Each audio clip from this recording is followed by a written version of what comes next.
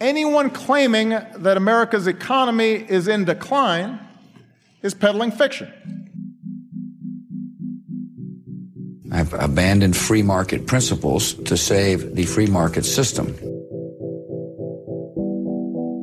But we have to pass the bill so that you can find out what is in it. Raising the debt ceiling does not increase our debt. It does not somehow promote profligacy. I know words. I have the best words. Nobody knows the system better than me, which is why I alone can fix it.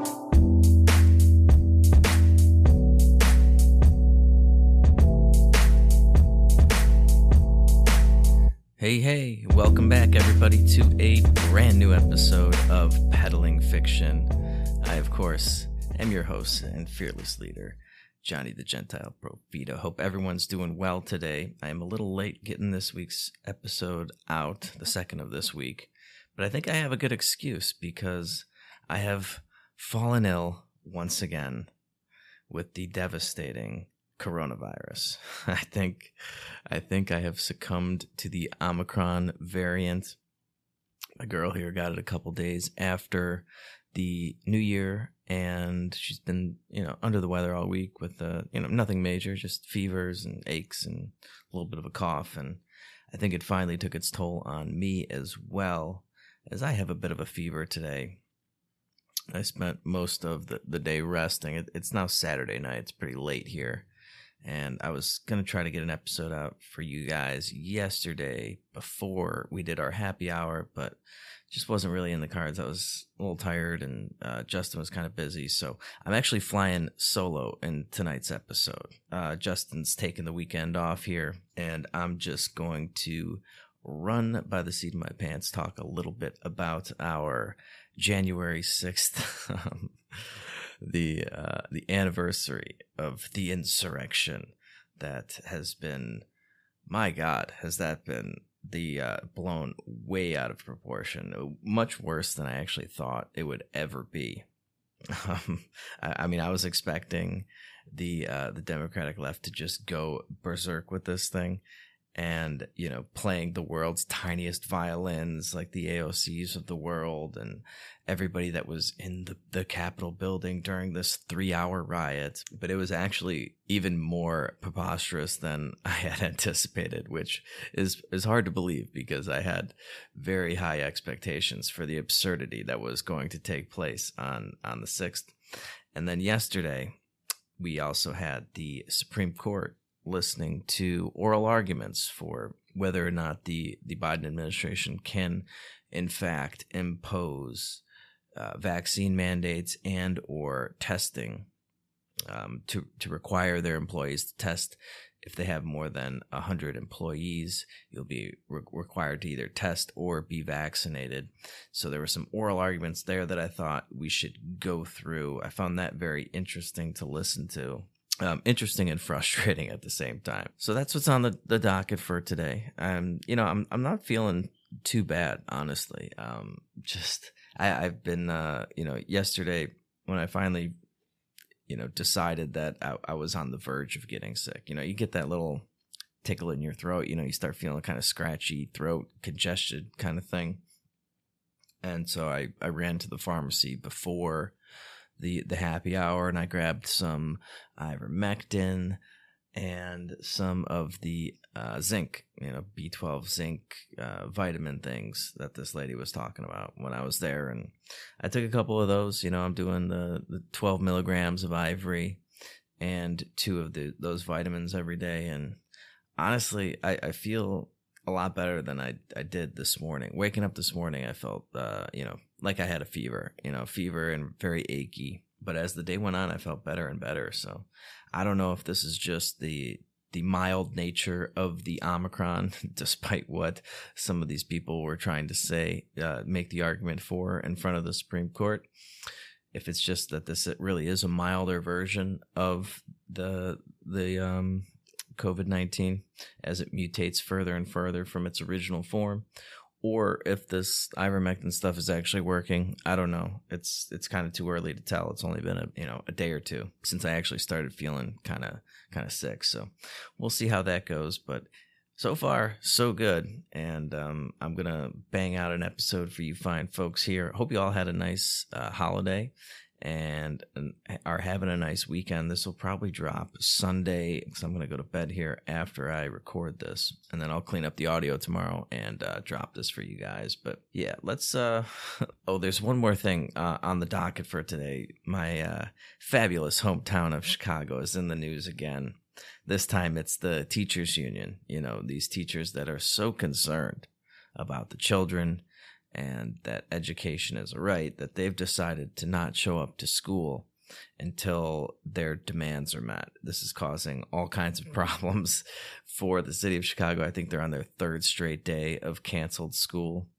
One of their demands, which is absolutely absurd, is that they want every kid to be tested for COVID-19 before returning to school. Now, I'm not clear on that if they just have to be tested once before they come back and then that's it, or they have to continuously be tested. But that is just absolutely ridiculous. Like thousands of kids getting tested to go back to school. But anyway, I find that whole situation kind of interesting as well, because you find the Lori Lightfoots of the world now making the argument that schools are very safe places to go for children and that they're not, these petri dishes that are spreading COVID-19 everywhere. And it's perfectly safe for them to open back up and have in-person instruction and everything like that. So we can get into all of that if we have time after I go over the two big news stories of the week. I mean, the biggest one obviously has to be that January 6th took place a year ago on Thursday,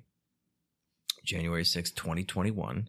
There was a 3-hour, to call it a riot is even being a little generous with the term riot. If we're going to call what happened on January 6th, 2021 a riot, and we're also going to call what was happening all throughout 2020 for the Black Lives Matter protests, we're going to call those riots too. We're going to call those two things the same thing, or we're going to call the Black Lives Matters peaceful protests, and we're going to call January 6th riots.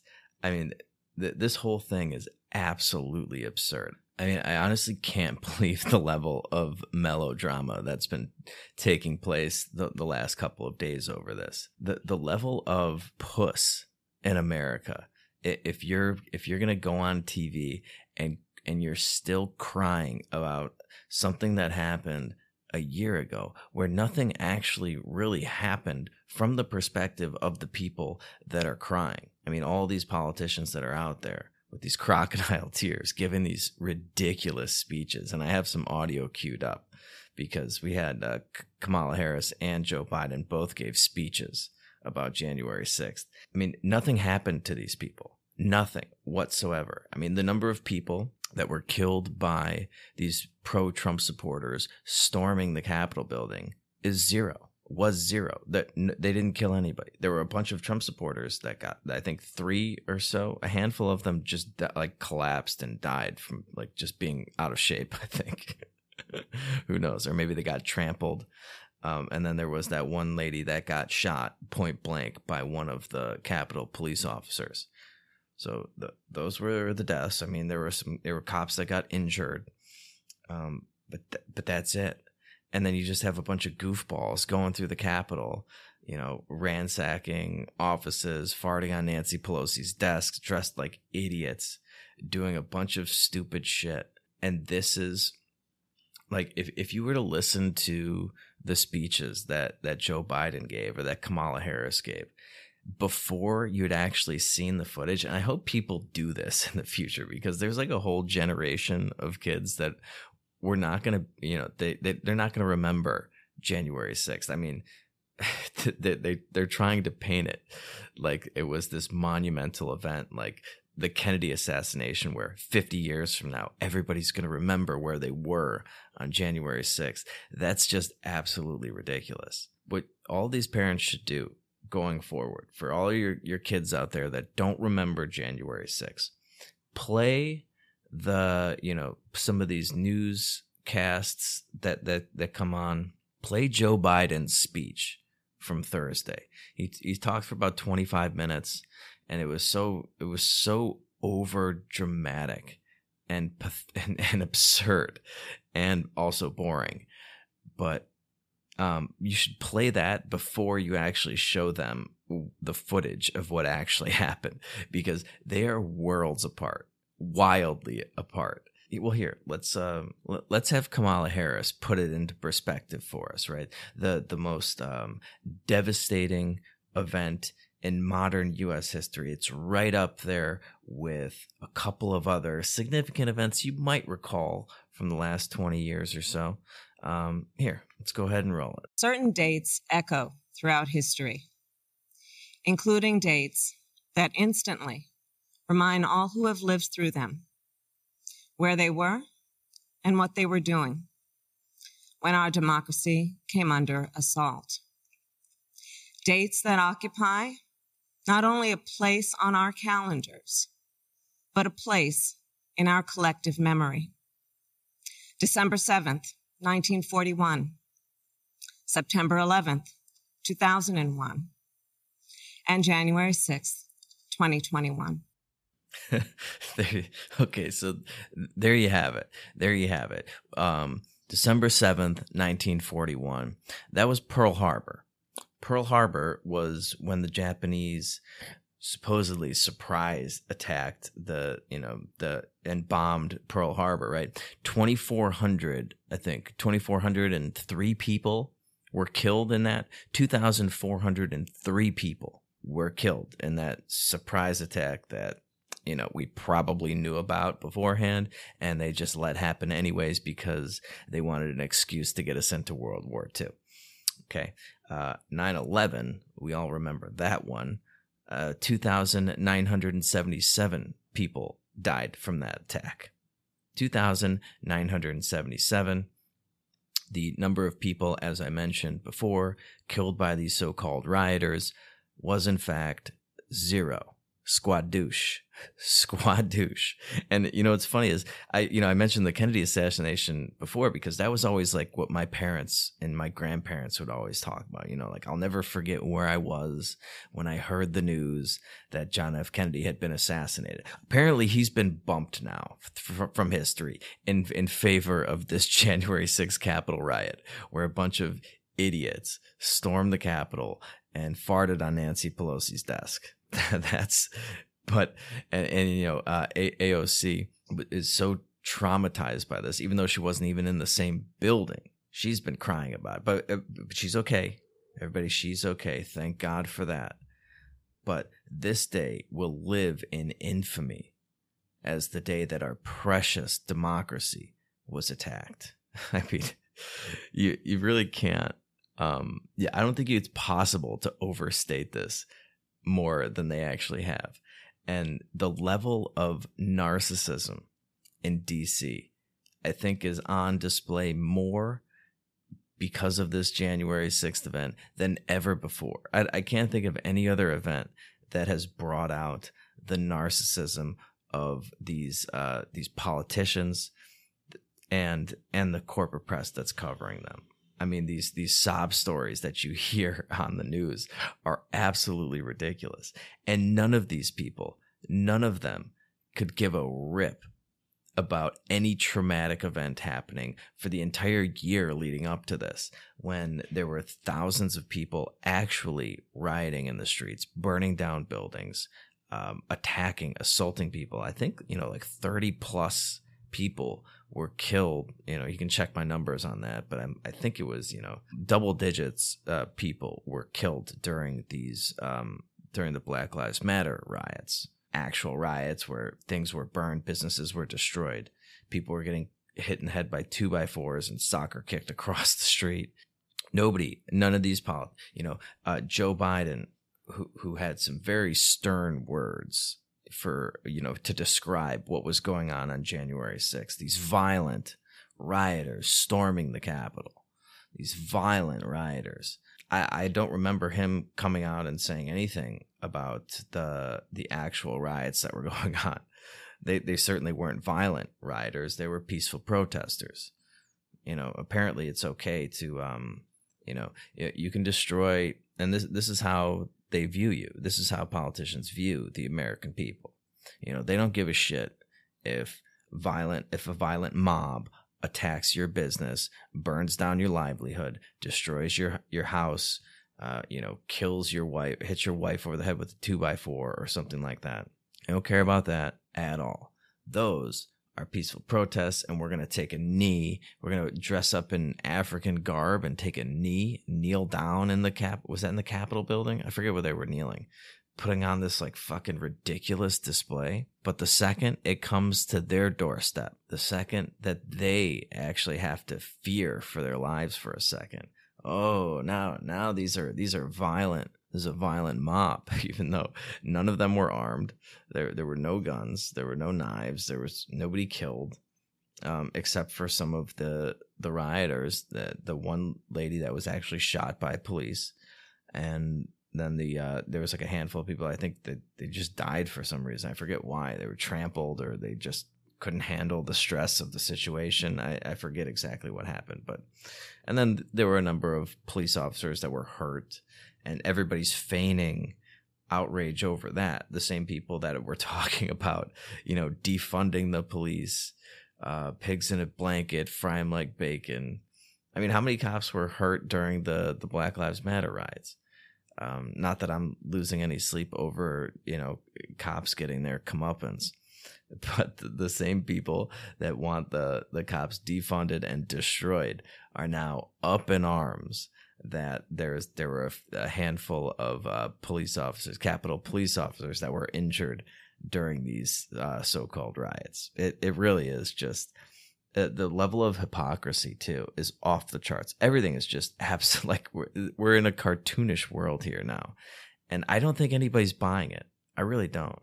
I can't imagine that the vast majority of the American people are as upset about January 6th as these politicians claim to be. And it just goes to show you the disconnect, the level of disconnect between Washington, D.C. and the American people. I mean, think of what we are coming off of the last couple of years, where you have been locked in your house, right? Told to fear for your lives over this virus. You've lost your job. You've lost your livelihood. Maybe you got a little stimulus check to hold you over for a year, a couple, $1,200 or something like that. Haven't been able to see your family, your loved ones. Maybe you've had some loved ones die, and you weren't able to be with them in the hospital or go to their funeral, go to their wedding, whatever it is. We're coming off of that. And for a 3-hour period, a bunch of hooligans stormed the Capitol building and wandered around, took selfies, goofed off in the building, didn't hurt anybody, really. I guess they hurt some of the cops that were trying to stop them. But, as far as, tragic events go, this is like the least tragic thing in recent memory for me. Certainly, to put it on the level of 9/11 and Pearl Harbor, and to bump the Kennedy assassination out of the mix, that is absolutely ridiculous. And I don't think that the gap between where the American people are and where these politicians are has ever been wider. And this is just the perfect example. The bubble that they live in Washington, D.C., they actually think people give a shit about what happened for 3 hours a year ago when they didn't kill anybody. They just, vandalized the Capitol building and took some stuff from Nancy Pelosi's. Okay. Like, nobody has been thinking about this at all. Unless you're one of these like narcissistic politicians like AOC who want to, capitalize on this and use it for political to gain something politically, and just to overstate it like that. You could talk about how this was a bad thing to do, and I think it was just on the level of strategically, it was just so stupid. But to go all Sarah Bernhardt on this thing, I think that's the really dramatic actress from like the 50s or something. And just blow it completely out of proportion and pretend that that it was this much worse than it actually was, what are you hoping to gain here? Doesn't this just make everybody roll their fucking eyes when you see, Alexandria Ocasio-Cortez, who wasn't even in the building, who wasn't under any threat. She was in like a completely different area, crying, talking about post-traumatic stress a year after this. You got journalists talking who weren't there, crying on national TV, talking about how they're so fucking devastated from this event that they weren't even there for. I mean, what the hell is going on here? This is so bizarre. It's so bizarre and indicative of, the level of fragility in the American psyche. That's something this, you can tie it back to the COVID thing. Something this benign is going to upset your life for an entire year.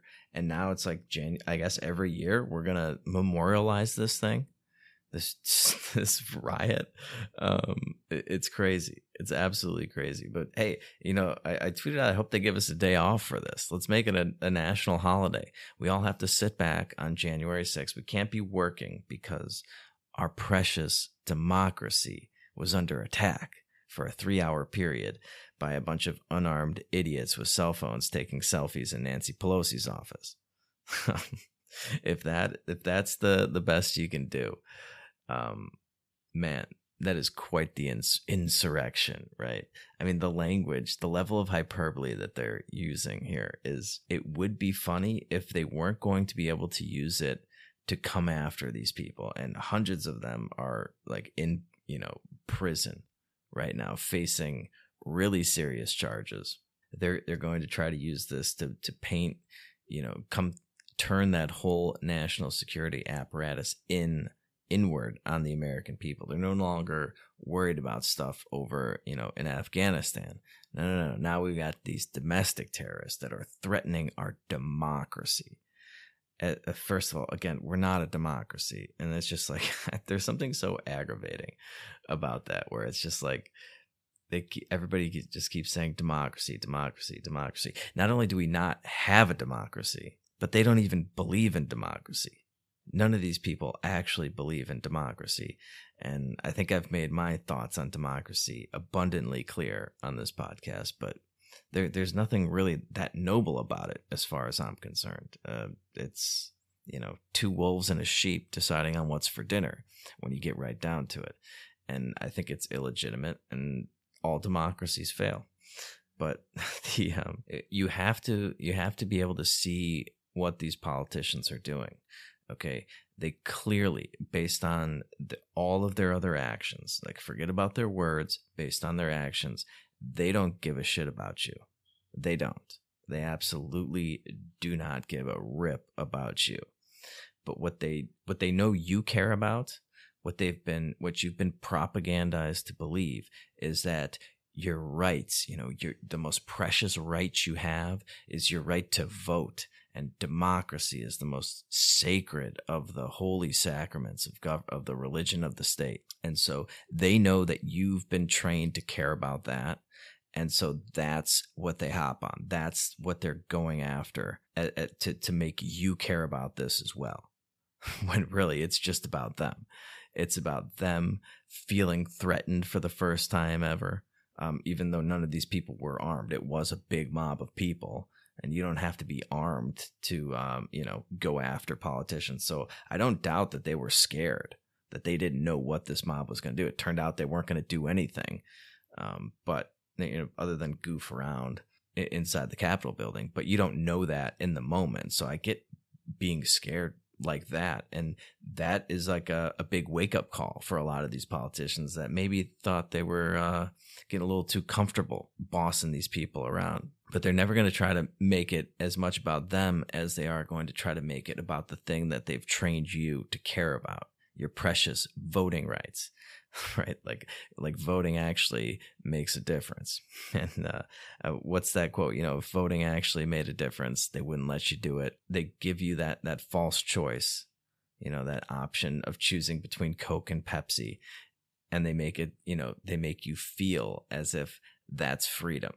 And this is how far we've come from, the idea of what America was about, what freedom and liberty is all about, it's not voting for a politician to rule over you. It's not choosing between Democrat and Republican. It's not, walking around without a mask. It's so much more than that. But they've taken away so much from us that we've been conditioned to think that our rights come from voting. In fact, even Kamala Harris said, let me see if I have the tweet here. I think I do. We must defend and strengthen the right that unlocks all the other rights, the right to vote. And I mean, I had to respond to that. Our rights don't come from voting, okay? But this is what we've been taught to believe in these government schools, is that all of our other rights come from the right to vote. It's the most precious thing ever. When, if you just read the Declaration of Independence, our founding documents, that we're born with inalienable rights. They don't come from voting. We don't get to vote rights onto people. No, we have rights, and they created this government to prevent our God-given rights from being trampled on. Now, obviously, that didn't work, and it turns out that was a very misguided idea. But the statement that they were making was that we have inalienable rights that come from God, not from government. We don't vote. You can't vote for rights. You have them, and that's that. And the only reason you're voting for politicians is to ensure that the rights that you already have don't get infringed upon. And yeah, as I said, look around. That plan isn't working out too well. But anyway, this whole January 6th thing, I guess we're just going to do this every year now. We're going to have the crocodile tears and, tissues all around, and a bunch of people complaining about PTSD that weren't even there, weren't even in the building, weren't even, they just knew somebody that was there, and they were like a little worried about them for a couple hours. But then it turned out that everything was fine. Instead of breathing a sigh of relief, they apparently have been obsessing over this for the last year, haven't been able to focus on anything but this. And my God, if something like this has consumed your life for the last year, I really feel bad for you. I do. You need a hobby. You got to get out more. Anyway, let's take a quick second and thank our sponsor for today's show, which is Lorenzotti Coffee. And if you guys have been listening to this podcast for any amount of time, they've been our longest and dearest running sponsor. They have premium Italian coffee and coffee brewing supplies that they will deliver right to your door.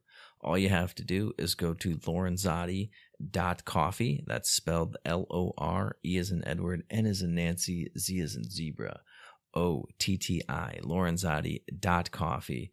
And if you use my promo code FICTION, you'll get 10% off your order. I really do like these guys. I like their product. I like the packaging. I like it all. You should really check them out. Get some coffee, help support the sponsors that keep the lights on around here.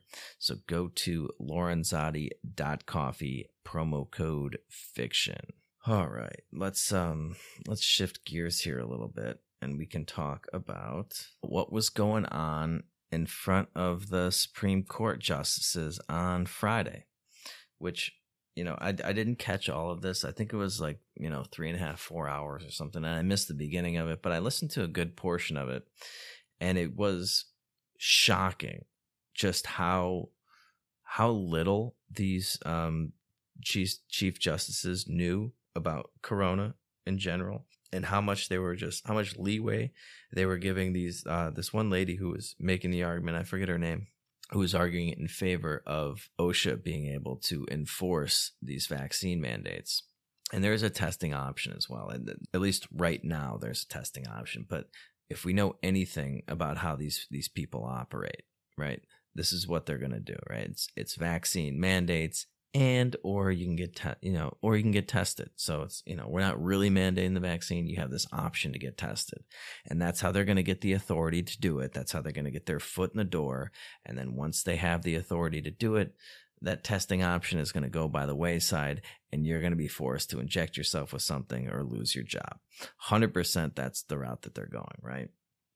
But the lady making these arguments was rattling off absurd statistics about coronavirus, just absolutely absurd, including Sotomayor, who also said like 100,000 kids there were 100,000 children in serious condition, many on ventilators. And I didn't like where this hearing went from the get-go. I guess so. There are two different cases in front of the Supreme Court. One is like basically the Biden administration is trying to use OSHA to enforce this vaccine and testing mandate on any business with over 100 employees. And then there's another one that Missouri is bringing against the Biden administration. The case that Missouri is bringing against Biden, it applies to, I think, healthcare industries that are getting, that treat Medicare and Medicaid patients. So if you're getting reimbursements from the federal government to treat Medicaid and Medicare patients, they want your staff to be fully vaccinated, which, if you really think about it, could be a great harbinger of what's to come, right? The feds are talking about pulling Medicare and Medicaid funding from states that don't comply with this vaccine mandate, or that's what's going to happen once they get the authority to do this. And they don't comply, you're going to lose your funding. What do you think is going to happen to the American people that refuse the vaccine? You think you're going to get your Social Security? You think you're going to get your Medicaid? You think you're going to get your welfare check payment if you're not falling in line with the regime? That's what they're going to hit you with. That's how they're going to get you. First, maybe they'll try for your job, and then when you go on unemployment, you want unemployment benefits? You're not meeting all of our requirements. One of the requirements now is like public health, safety, horseshit, and you have to be vaccinated if you want that. Oh, you want your monthly Ponzi scheme stipend that you paid into for 40 years? Well, in order to get that, you better be vaccinated, because you can't have, a public health nuisance presenting a grave danger to the rest of the population. We can't in good conscience give you this money that we promised you because you haven't been vaccinated.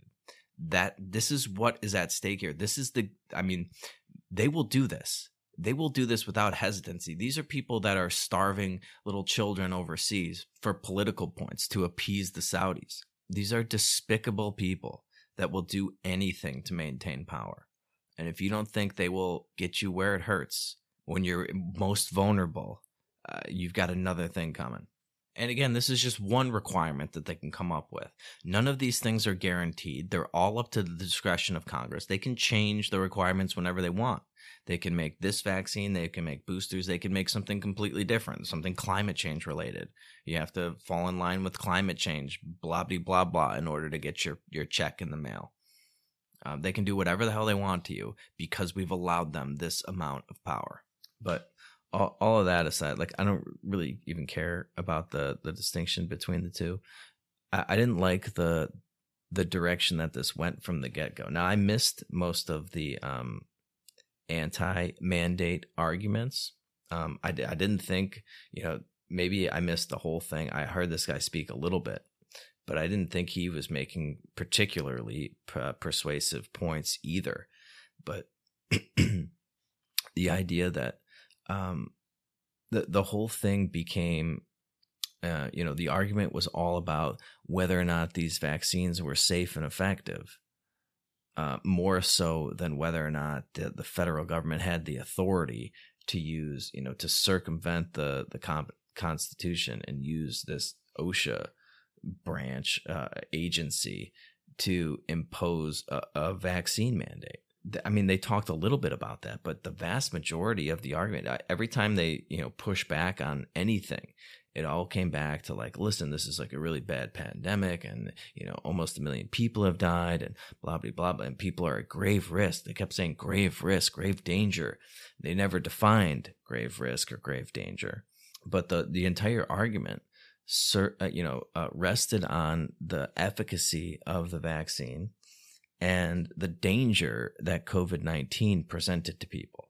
That was basically the case that they were making. Now, I don't think that even matters in this. It's not about whether or not COVID-19 is really deadly and it's a grave danger to everybody, or these vaccines are safe and effective. That's not the point here. The point is the federal government trying to force employers to force their employees to get injected with something in order to work there. That's the issue here. Not whether or not these vaccines work, not whether or not they're safe, not whether or not COVID-19 is just so dangerous that we have to, use all these emergency powers. And Justin and I talked about the emergency use of powers on the last episode. I think that's bullshit because it's totally subjective. You can claim anything's an emergency, and COVID is a great example of that. And then you just get to, do whatever the hell you want and face no repercussions, right? I mean, personally, I think what should be at the forefront of these arguments is whether or not these agencies have any constitutionality at all. Well, I would like them to go and question that precedent. I mean, this is a great opportunity to go back and rethink why we have these agencies to begin with, not whether or not they can do X, Y, and Z in addition to what they're already doing. Because, the whole argument that they're making, other than vaccine efficacy and safety and grave danger bullshit, is that, this is nothing new. They've done this before, and this is why these agencies exist. It's like, well, where's the authority to get these agencies, and why do they exist? And maybe they shouldn't exist. I would love if that would come up, but no, of course not. We're just going to accept that all these Supreme Court justices just accept previous precedent and take it as gospel. We can't question anything. That's why I think it's so ridiculous that they think they're going to overturn Roe v. Wade or something like that. No, they won't. All these justices are they're such pusses that they're going to do everything else. They're going to fall in line. They're part of the apparatus. They're not going to change anything. They might prevent something new from coming into effect with some new government overreach, but they're not going to go back and change something that, they're not going to go back and right a wrong, unfortunately.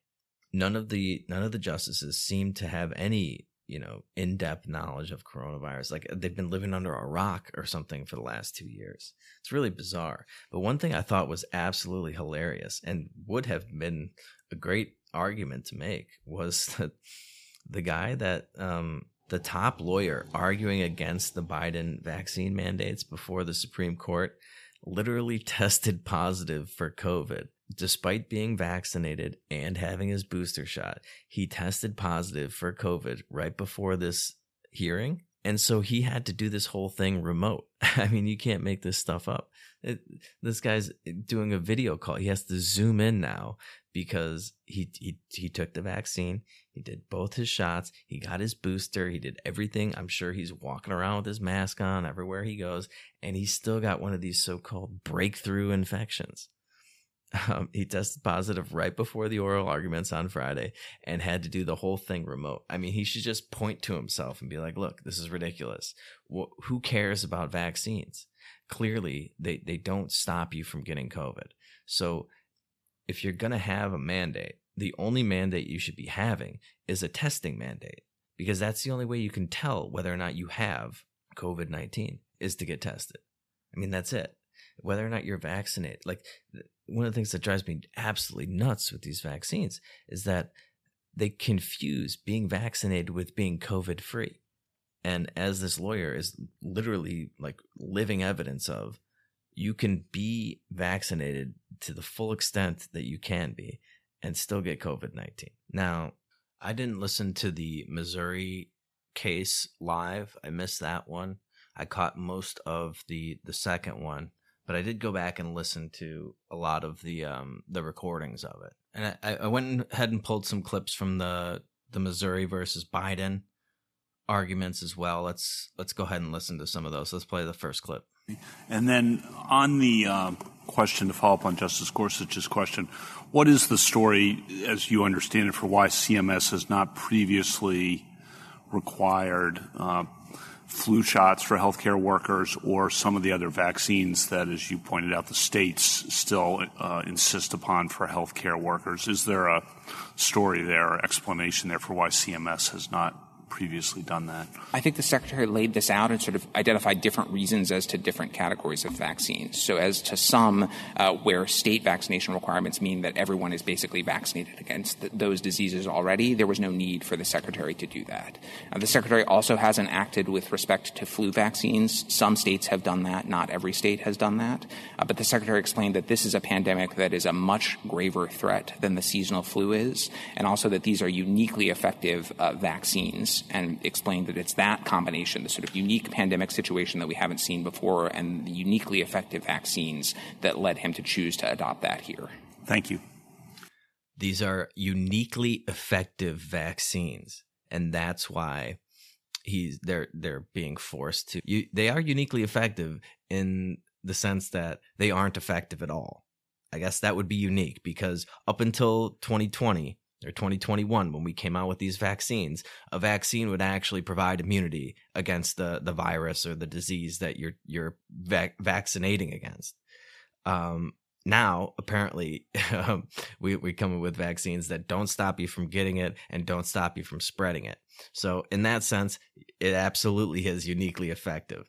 It's uniquely effective at being ineffective. This is ridiculous. Uniquely effective. So we just had to do it because it's so effective and it's so uniquely effective that we have to force it on everybody. All right, let's keep going. This court should stay those injunctions for two reasons. First, requiring medical staff vaccination during a pandemic falls squarely within the Secretary's statutory authority to protect the health and safety of Medicare and Medicaid patients. Vaccination requirements are a traditional and common way to curb the spread of infectious disease. Many healthcare workers are already required to be vaccinated against diseases like hepatitis, measles, and the flu. And the medical community overwhelmingly supports COVID-19 vaccination requirements, which have been adopted by providers around the country. I mean, look, this idea that vaccination means, they keep comparing these vaccines to other actual vaccines that we've used in the past, like the vaccine against measles or against polio, where those were actually vaccines that gave you immunity. If you had taken the polio vaccine, you couldn't get polio. Like, we eradicated polio, right? So that, I don't think you can use that comparison when arguing for these so-called vaccines, when they're not actually vaccines. If you go back and listen to the episode that probably got me banned from YouTube, where I talked about how these don't meet the definition of vaccines in any way, shape, or form. They're gene therapy, and they don't prevent you from getting the virus at all. There's less and less evidence that they're effective, any more effective than anything else that we've been taking. So, the whole 99% thing was bullshit. They went down to like 40% in places like Israel. So the idea that, you could be like, well, we required vaccines for, in the healthcare industry for measles and for polio to protect the patients that are coming into the hospital. Okay. But these vaccines, you could take this vaccine, you could just as easily get COVID-19 as anybody else and transmit it. So that doesn't matter.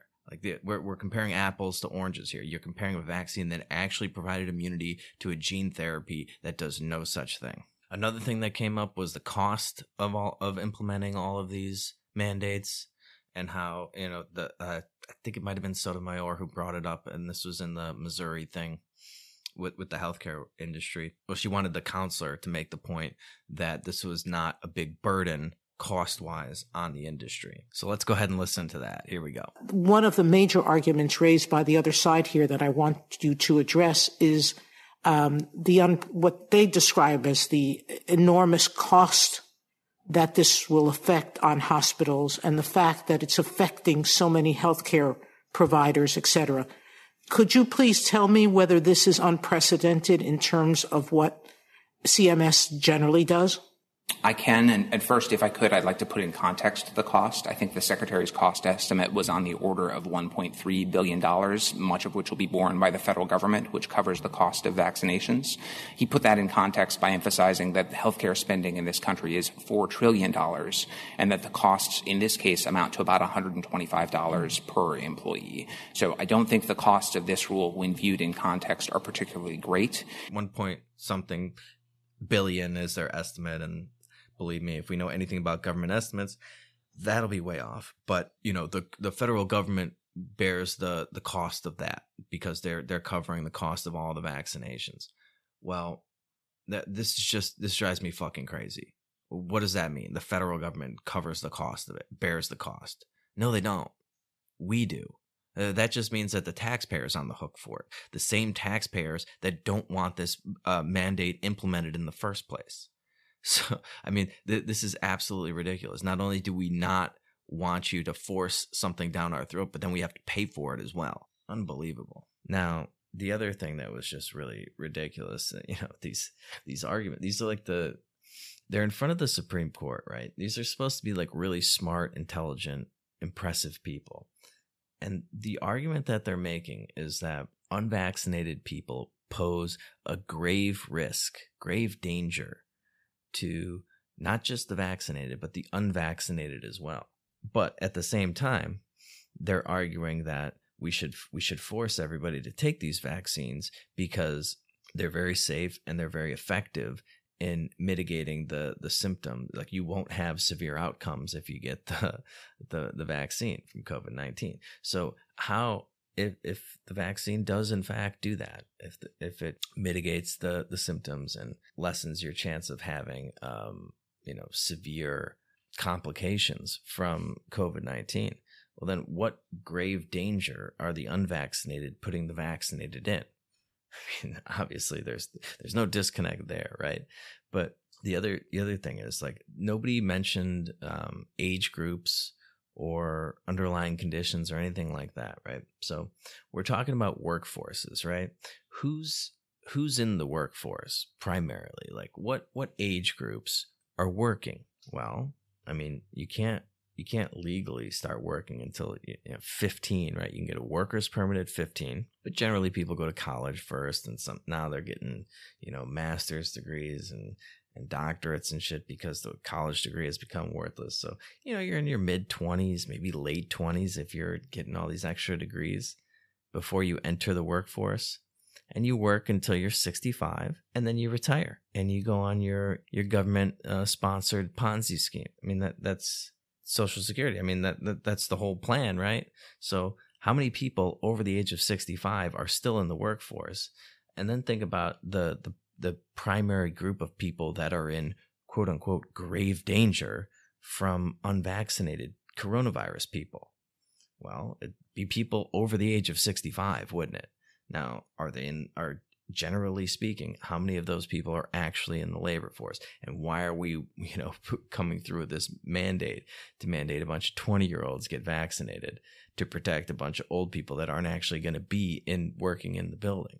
The whole thing's just ridiculous. But nobody pushed back on any of the statistics that this lady was rattling off.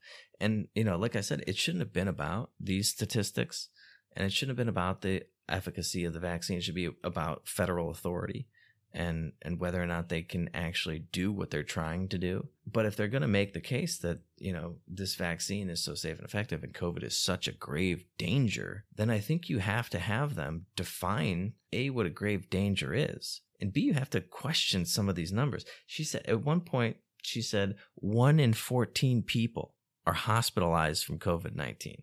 1 in 14. Now, I know that is a complete bullshit statistic. Absolutely bullshit. You're talking about, what, 7% of people are hospitalized? There's no goddamn way 7%. I mean, the last time I saw anything about hospitalization rates from people that got COVID-19, it was like 2% maybe. And that's when you don't put any controls in. You don't control for age or whether or not they had diabetes or leukemia or something like that. So, I mean, if you just account for age groups, it's less than 2%. But yeah, maybe, people over the age of 65, it's like 2 to 3%, something like that, are hospitalized. Remember when we talked about the Bill Maher episode where he was talking about the poll of Republicans, Democrats, and how wildly off they were? People thought like 40%, you had a 40% chance of being hospitalized.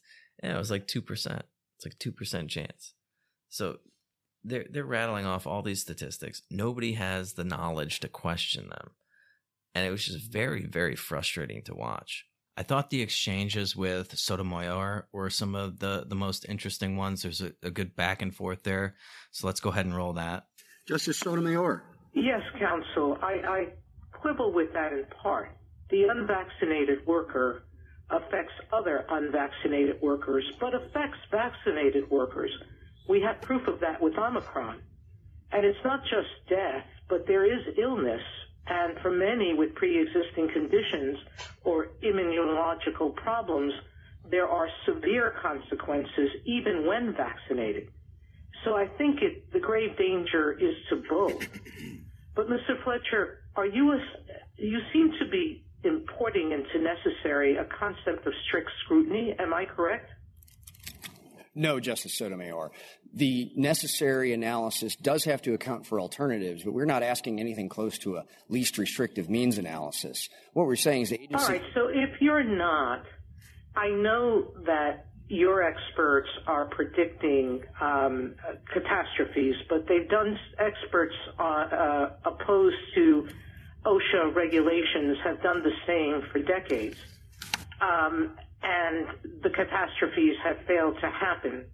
And there are exemptions. The Postal Service is looking for them, is looking at one of them.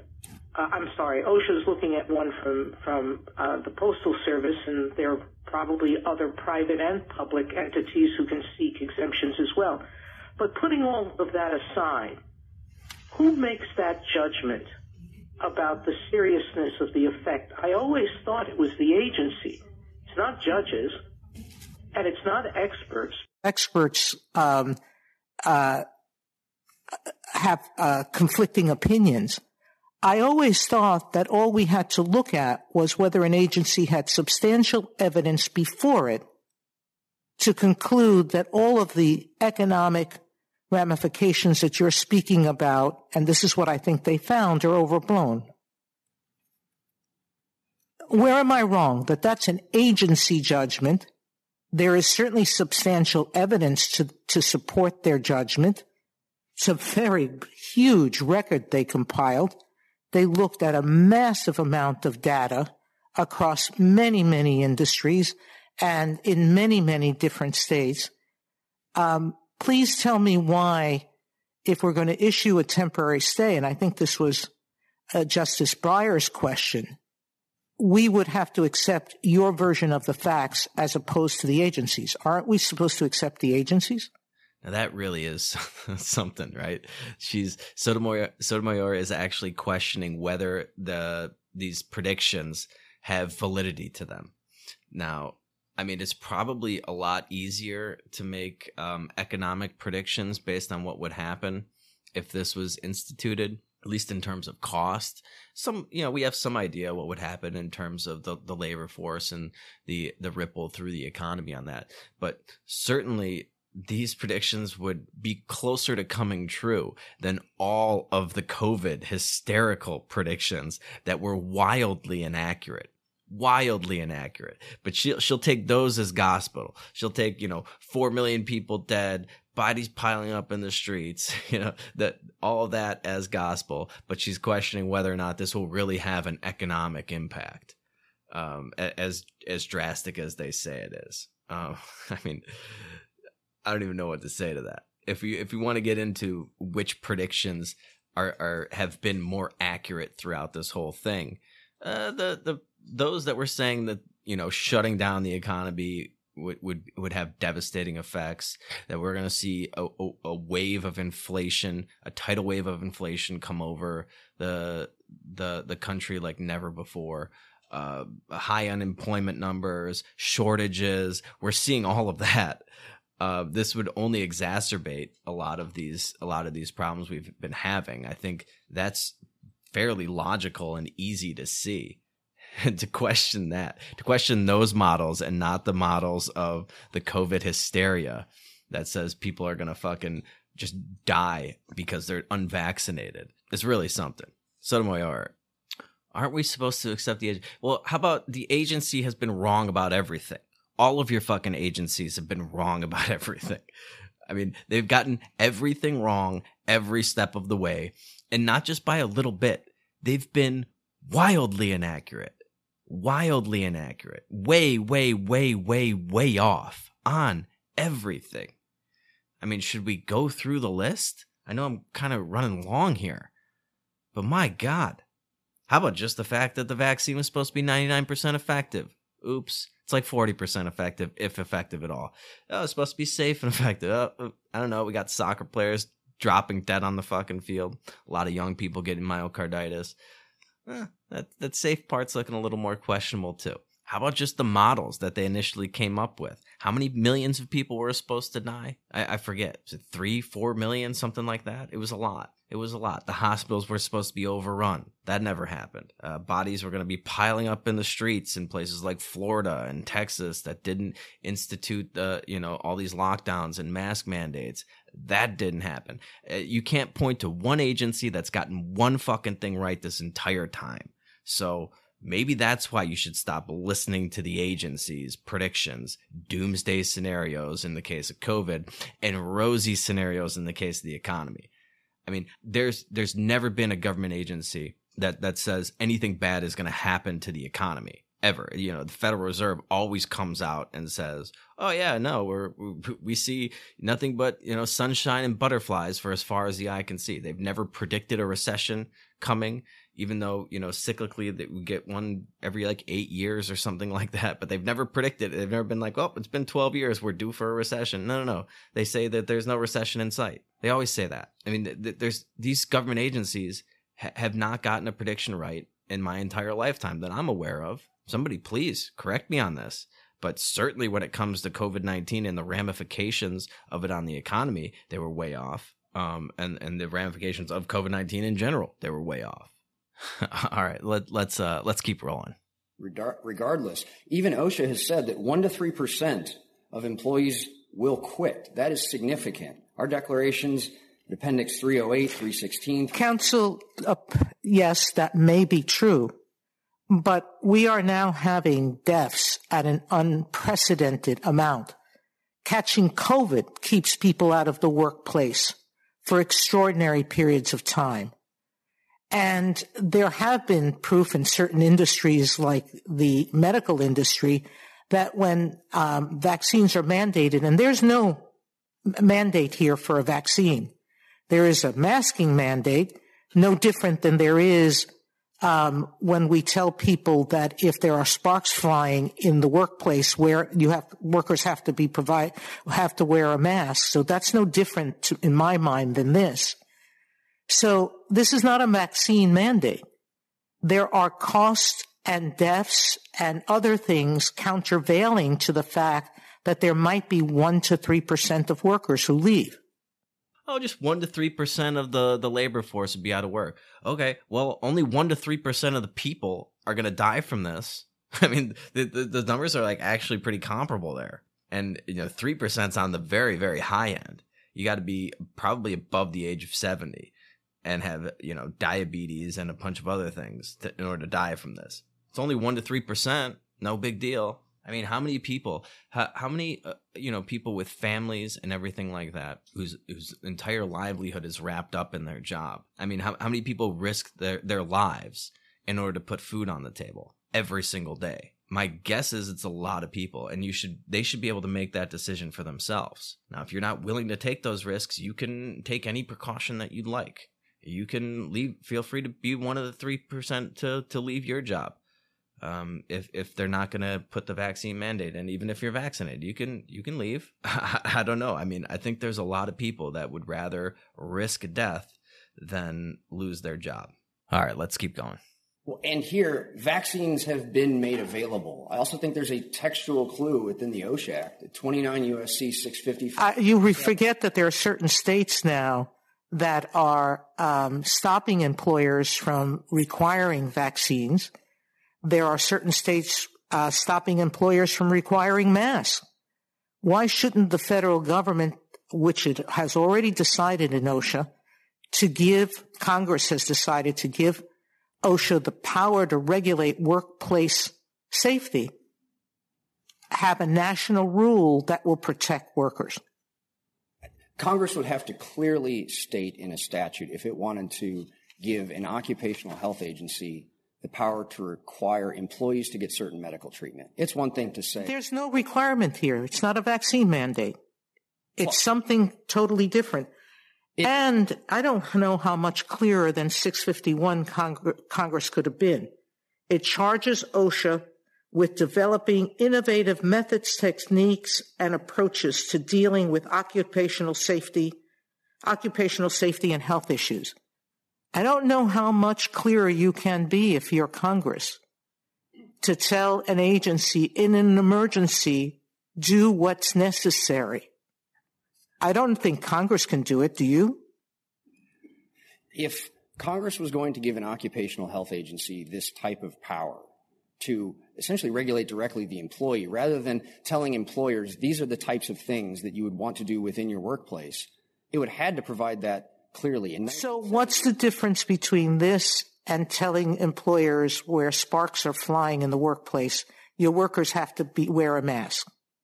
When sparks are flying in the workplace, that's presumably because there's a machine that's unique to that workplace. That is the... Why is the human being not like a machine if it's spewing a virus, bloodborne viruses? Are you questioning Congress's power or desire that OSHA do this? It already in 1991 told OSHA to issue regulations with respect to Hep C and B. Justice Sotomayor, I think that exactly proves our point, that Congress knows how to enact a statute when it wants to give OSHA. It didn't enact a statute. OSHA proposed regulations. It didn't act fast enough, and Congress told it to act faster. So it wasn't Congress who proposed it. It wasn't Congress who devised it. Congress gave OSHA the responsibility to do these things, and Congress was saying, get to it. And what Congress said in there was not, you now have statutory authority to regulate all communicable diseases. It was bloodborne pathogens, and even that rule did not mandate vaccines or widespread testing. Okay, here's the thing. We have to be able to see through this for what they're doing. The testing aspect of this is an out for them. That's what they're falling, and she just fell back on it. Oh, there's no vaccine requirement. There's no vaccine requirement here, so I don't know what your problem is. They can always get tested. No. This is the first step. This is how they get the authority.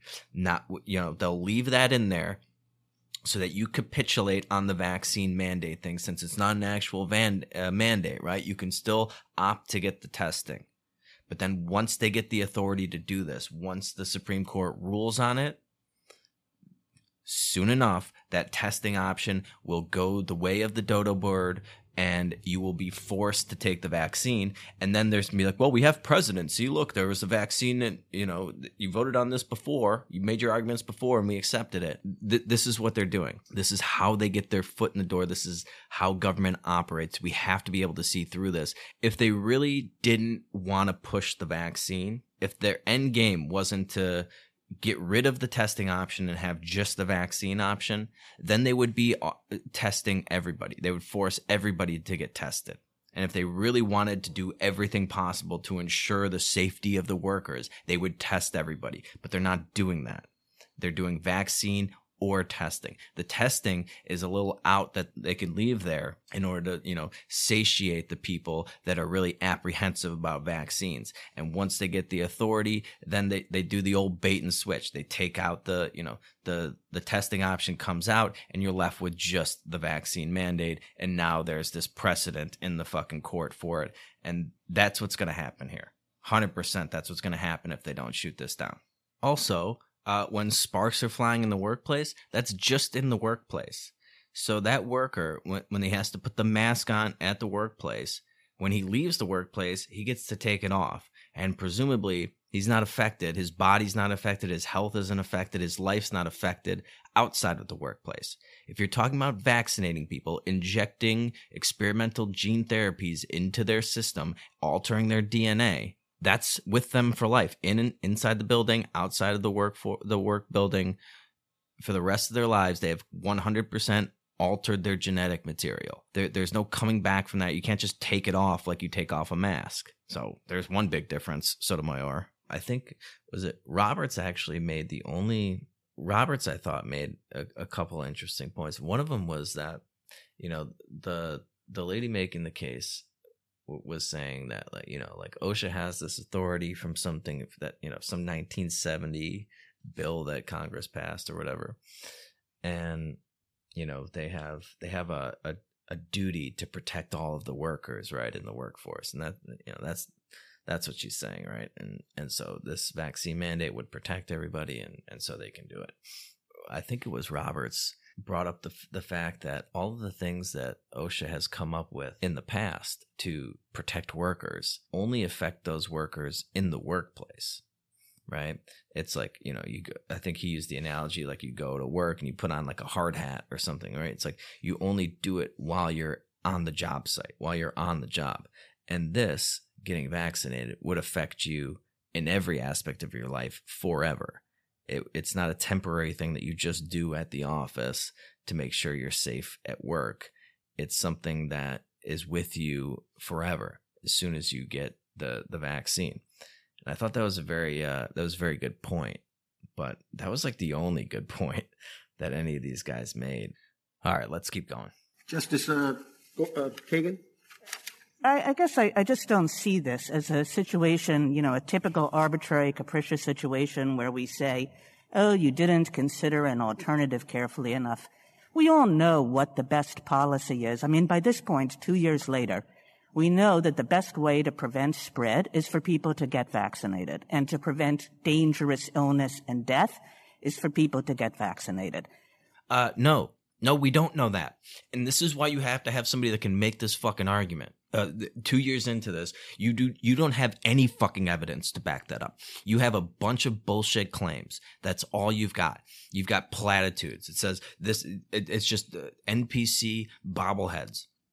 Oh, this is the best defense we have. This is safe and effective. This is the only thing that we can do. This is the best thing that we can do to prevent the spread, to prevent excess deaths and complication. No. That nothing. There's nothing that bears that out in reality, especially now that we have these variants. But even in the initial testing, even the test results didn't bear that out. Go back and look at some of the test results, and you know, it was going to be 75 years before we got all this information, but apparently now they're going to, the judge knocked it down to about 8 months. 8 months from now, you can see the data. There's nothing that bears this out. There was one of these studies, more people died in the vaccine group than the control group. Like 1 or 2 more people died. These are bullshit claims that you make when you don't have evidence to back them up, and you can't really. They're phrased in a way that it's hard to dispute, though. Like, you can't prove a negative. If you take the vaccine, you're less likely to be hospitalized and die.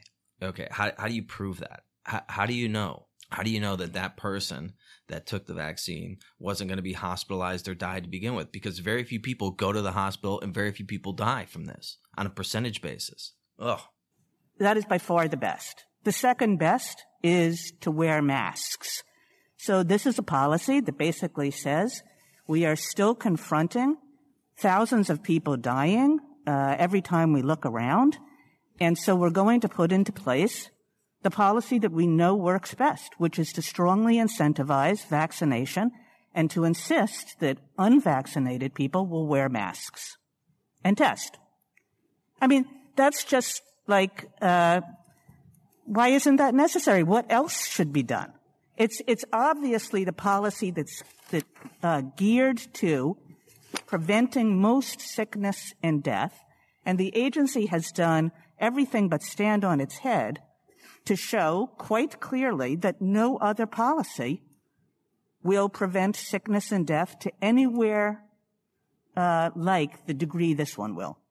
This is just so frustrating to miss that argument, to miss that opportunity to rattle off actual statistics that would show that this is not a grave danger to the vast majority of the American people.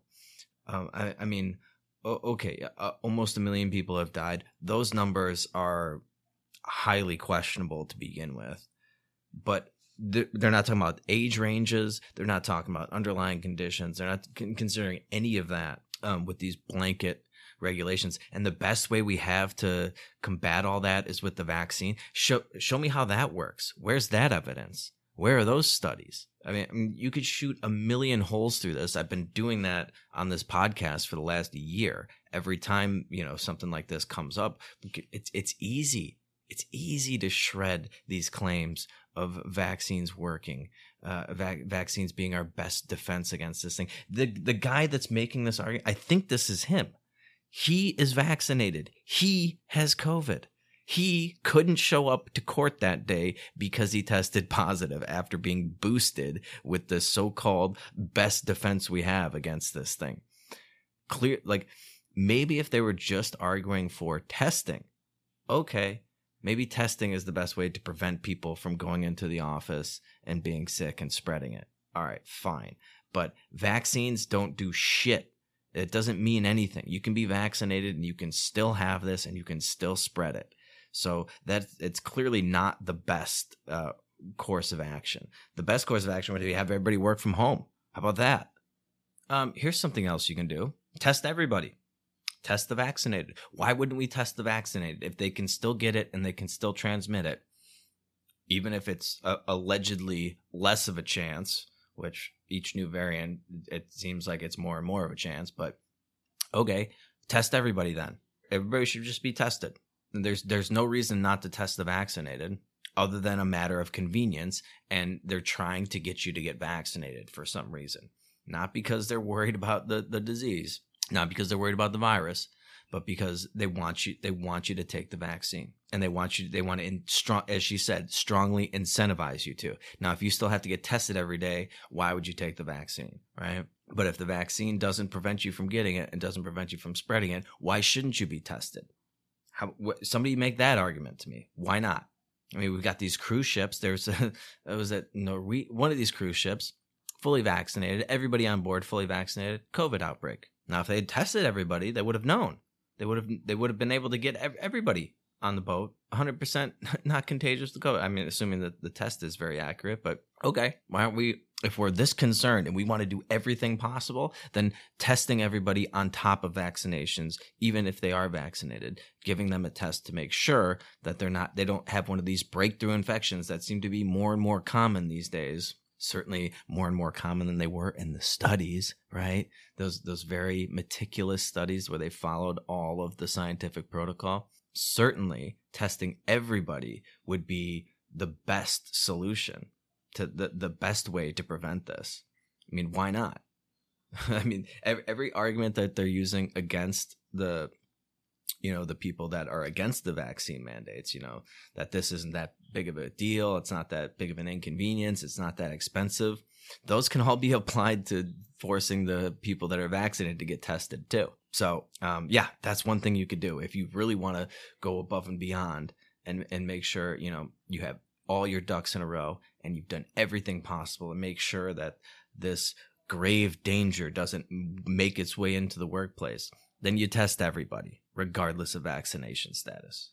Another good point that was brought up, and I don't want to play any more audio because I know this episode's running really long. And this was made by the guy that was remotely Flowers, I think is his name is. He had to chime in remotely because despite being vaccinated and boosted, he still got COVID. Is that they keep saying OSHA has like a responsibility for workplace safety and they can do this because it's the workplace and these are workers and blah, blah, blah, blah, blah. The thing is, COVID-19 is not a workplace safety issue.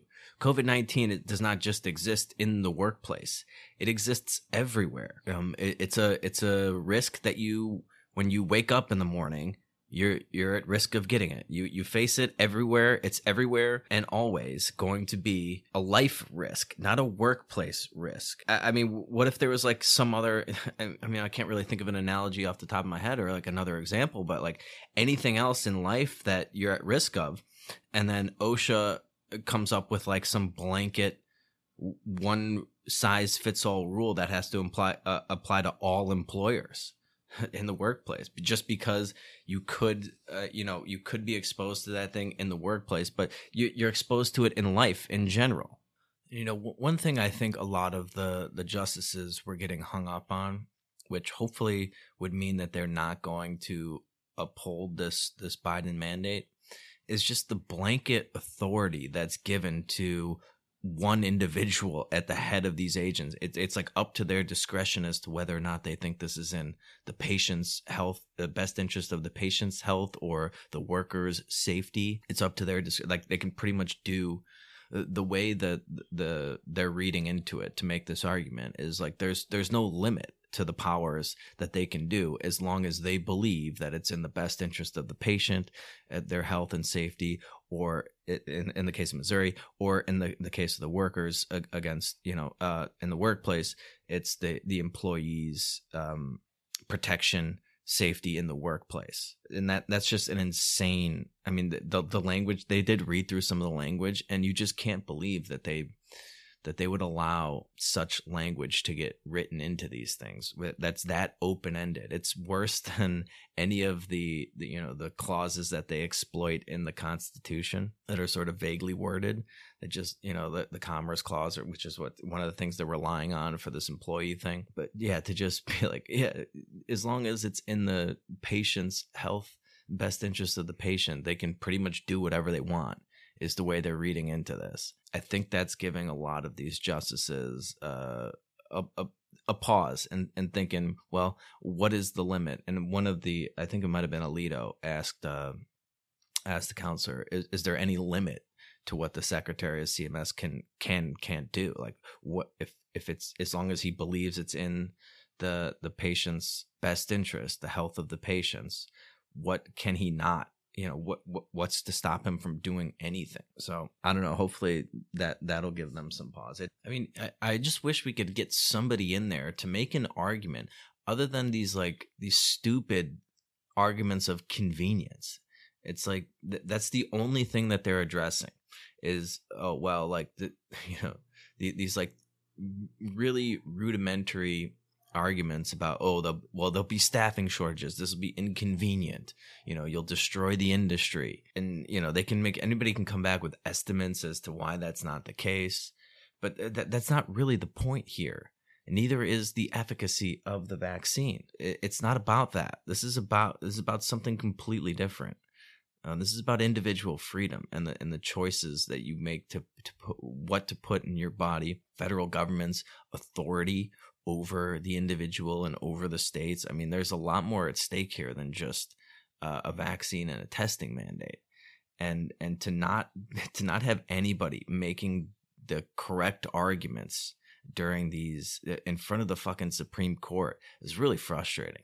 Really frustrating. I mean, there has to be somebody out there competent enough to make the proper arguments for this and not just be like, well, it's inconvenient. You might have staff turnover. It's going to be tough on the businesses. It's going to be expensive. It's like, yes, all of those things, but also much more importantly, all these other things. Yeah, I'm seeing all these articles. There's an article on CNN talking about how it seemed like none of the justices were really poised to uphold the vaccine mandate. I didn't necessarily get that impression, but it does, it seems like it might fall along party lines again. So hopefully this will get shot down. I mean, I'm still trying to make up my mind where I think they're going with this. If I had to guess, I do think that they will eventually, they might punt this for a while, but I think eventually they will strike it down, because there's a lot of justices that think that this should be left up to the states to decide. It seemed like a lot of them were like, shouldn't the states be handling this? And they were, the OSHA lady was arguing that they had this like federal police power to regulate everything in the nation, and I think that made a lot of the justices uncomfortable. So I think they'll probably leave it up to the states. Well, and then I guess in that regards that the U.S. might start functioning more along the lines that the founding fathers envisioned, with these little laboratories of democracy in states, and people can move out of states that are trying to force them to take something that they don't want or they don't need, and you'll start to see places like Texas and Florida take off, and places like Illinois with Chicago and California with LA and New York that are already fiscally fucked just go down the tubes rapidly. I mean, people are fleeing Chicago left and right. I will be putting my place on the market as soon as possible. I am done with that shithole. it's just going to accelerate the demise of these things that have been, these places that have already been basically living on borrowed time, getting a bunch of federal bailout money to sort of keep them afloat. And speaking of Chicago, as the aforementioned Chicago Public Schools issue, this I find very interesting, because I don't know how you sort of square this circle if you're Lori Lightfoot, who you guys know is one of my favorite people on the planet. But she's basically, one day she's out there saying like, oh, Omicron is so deadly that we have to have every person 5 years old and older vaccinated if they want to go to a restaurant, or if they want to go to a gym, or to any entertainment thing. You got to be vaccinated, 5 years old and older. That started on January 3rd. Okay. On the other hand, schools are perfectly safe to go to, and you should open them up immediately, and nobody has to be vaccinated, and just open them up and have in-person things, and all these teachers need to get off their ass and get into school, because the schools are perfectly safe. Now, I agree that these schools are perfectly safe for children to go to, and I think there's a lot of evidence to back that up, but it's hilarious to watch them have to sort of toe this line of trying to get this teachers union to get off their ass and go back to work, and also institute a vaccine mandate, vaccine passports for every man, woman, and child to just go to a restaurant or something. I mean, like, what are we doing here? Right? The kids can go to school for 6-7 hours a day in classrooms of 30, 40 kids in close quarters, sitting within arm's reach of somebody, but they can't go into a restaurant and get a burger and sit there for 25 minutes. This is where we're at with this. None of this makes any sense. That's why I thought it was so interesting to watch these idiots try to make arguments in front of the Supreme Court, because you cannot make a coherent argument for anything related to COVID-19 unless you're coming at it from our perspective. I just wish I could have had a couple minutes to throw out some questions, or if they had just had, like a Tom Woods on this panel, somebody who actually was knowledgeable about this stuff, who could push back and just make the coherent arguments as to why none of this should exist. I don't know. The Chicago is just a laughing stock at this point. They've got so many problems over there. The crime is off the charts. The kids aren't going to school anymore. The teachers union is bleeding the city dry. I mean, you can go back and listen to the previous episodes I've done on the Chicago teachers union. But, these are people that are going to retire at 55 with, 80% of their salary and live for 40 years on the dole. Chicago's completely bankrupt because of these pensions. And now they won't even go back to work because they're so afraid of Omicron, right? And their demands were like, we need to see cases go down, or we need to have the kids tested. Now, why the kids can't just be vaccinated, I don't know. I guess that's a whole, a fight for a whole other day. But the other thing that I just always find hilarious about these teachers unions, refusing to go to work, right? Refusing to go to work, refusing to teach because their demands aren't being met. But these are the same people that will tell you, oh, it's all about the children. Think of the children. Education is a right. And apparently all your rights just go out the window when it comes to COVID-19. You don't get education. They want to deny you health insurance now and healthcare services if you're not compliant with their vaccine status and vaccine mandates and things like that. So, healthcare used to be a right. Education used to be a right until COVID-19. Now those are no longer rights, and their true colors have come to light. They don't really care about these kids. They never really thought that those things were actually rights. There were privileges, and there were privileges that they will take away at any time that their demands aren't being met. And they can come up with any demand that they want, and if they don't get it, they'll stay home. And your kid will just have to suffer another year of, personally, I think they're doing these kids a favor by not sending them into these government schools for another day to be propagandized. But from the parents' perspective, I'm sure they're not too happy having to stay home with their kids again. But what's so funny about the school situation is that they've completely flip-flopped their position on that, right? It's like at first we had to close the schools because it was too dangerous. Now, like even the Biden administration is saying schools should be open for in-person instruction. They have studies that show that these closures, school closures, don't cut down on COVID-19, the spread of COVID-19, and all these people that previously thought, were in favor of shutting down schools have sort of backpedaled on that. And I don't know, man. This whole situation is just very interesting to watch. It's very interesting to watch them try to make both of these arguments. Like, it's perfectly fine for schools to be open, but at the same time, the kids can't go to restaurants or gyms or anything like that unless they're fully vaccinated. So Lori Lightfoot's got another headache on her plate, so to speak, and I don't give a shit. I hope she's been trying to put out fires that she's created left and right, and now she's in a big fight with the teachers union. That these are her people. These are the people that helped get her elected. And now they're turning on each other. It's pretty funny to watch, and I hope they all just, destroy each other, and maybe Chicago will be a better city for it. Anyway, I think I'm going to go ahead and wrap there for today, guys. It's getting pretty late. It's like midnight here now, and I do want to get some sleep. I am on the mend from Omicron, which so far, not a big deal. Less of a big deal than Delta was, less of a big deal than the original coronavirus, but we'll see. Maybe I'll take a turn for the worse, but assuming I survive this bout with the most recent wave of COVID, I will be back on Tuesday. Don't forget to follow us on Twitter at PedalFiction, become a member of our private Facebook group, and you can maybe make it into the Friday night happy hours, which we did. We just had one yesterday. Went for about 3 hours or so. It was a lot of fun. And despite me having COVID, I powered through the COVID to throw back a few drinks with everybody. It was great to see all those familiar faces for the first time since the Cellulitis super spreader. So there's 2 ways you can get involved with that. If you're in the private Facebook group, if you end up being a top 10 contributor for the month, you get invited to the following month's first Friday night happy hour. And I owe the contributors one. I couldn't, I was having some computer issues yesterday, so I couldn't get the numbers for December. So I'll probably invite them to the next one.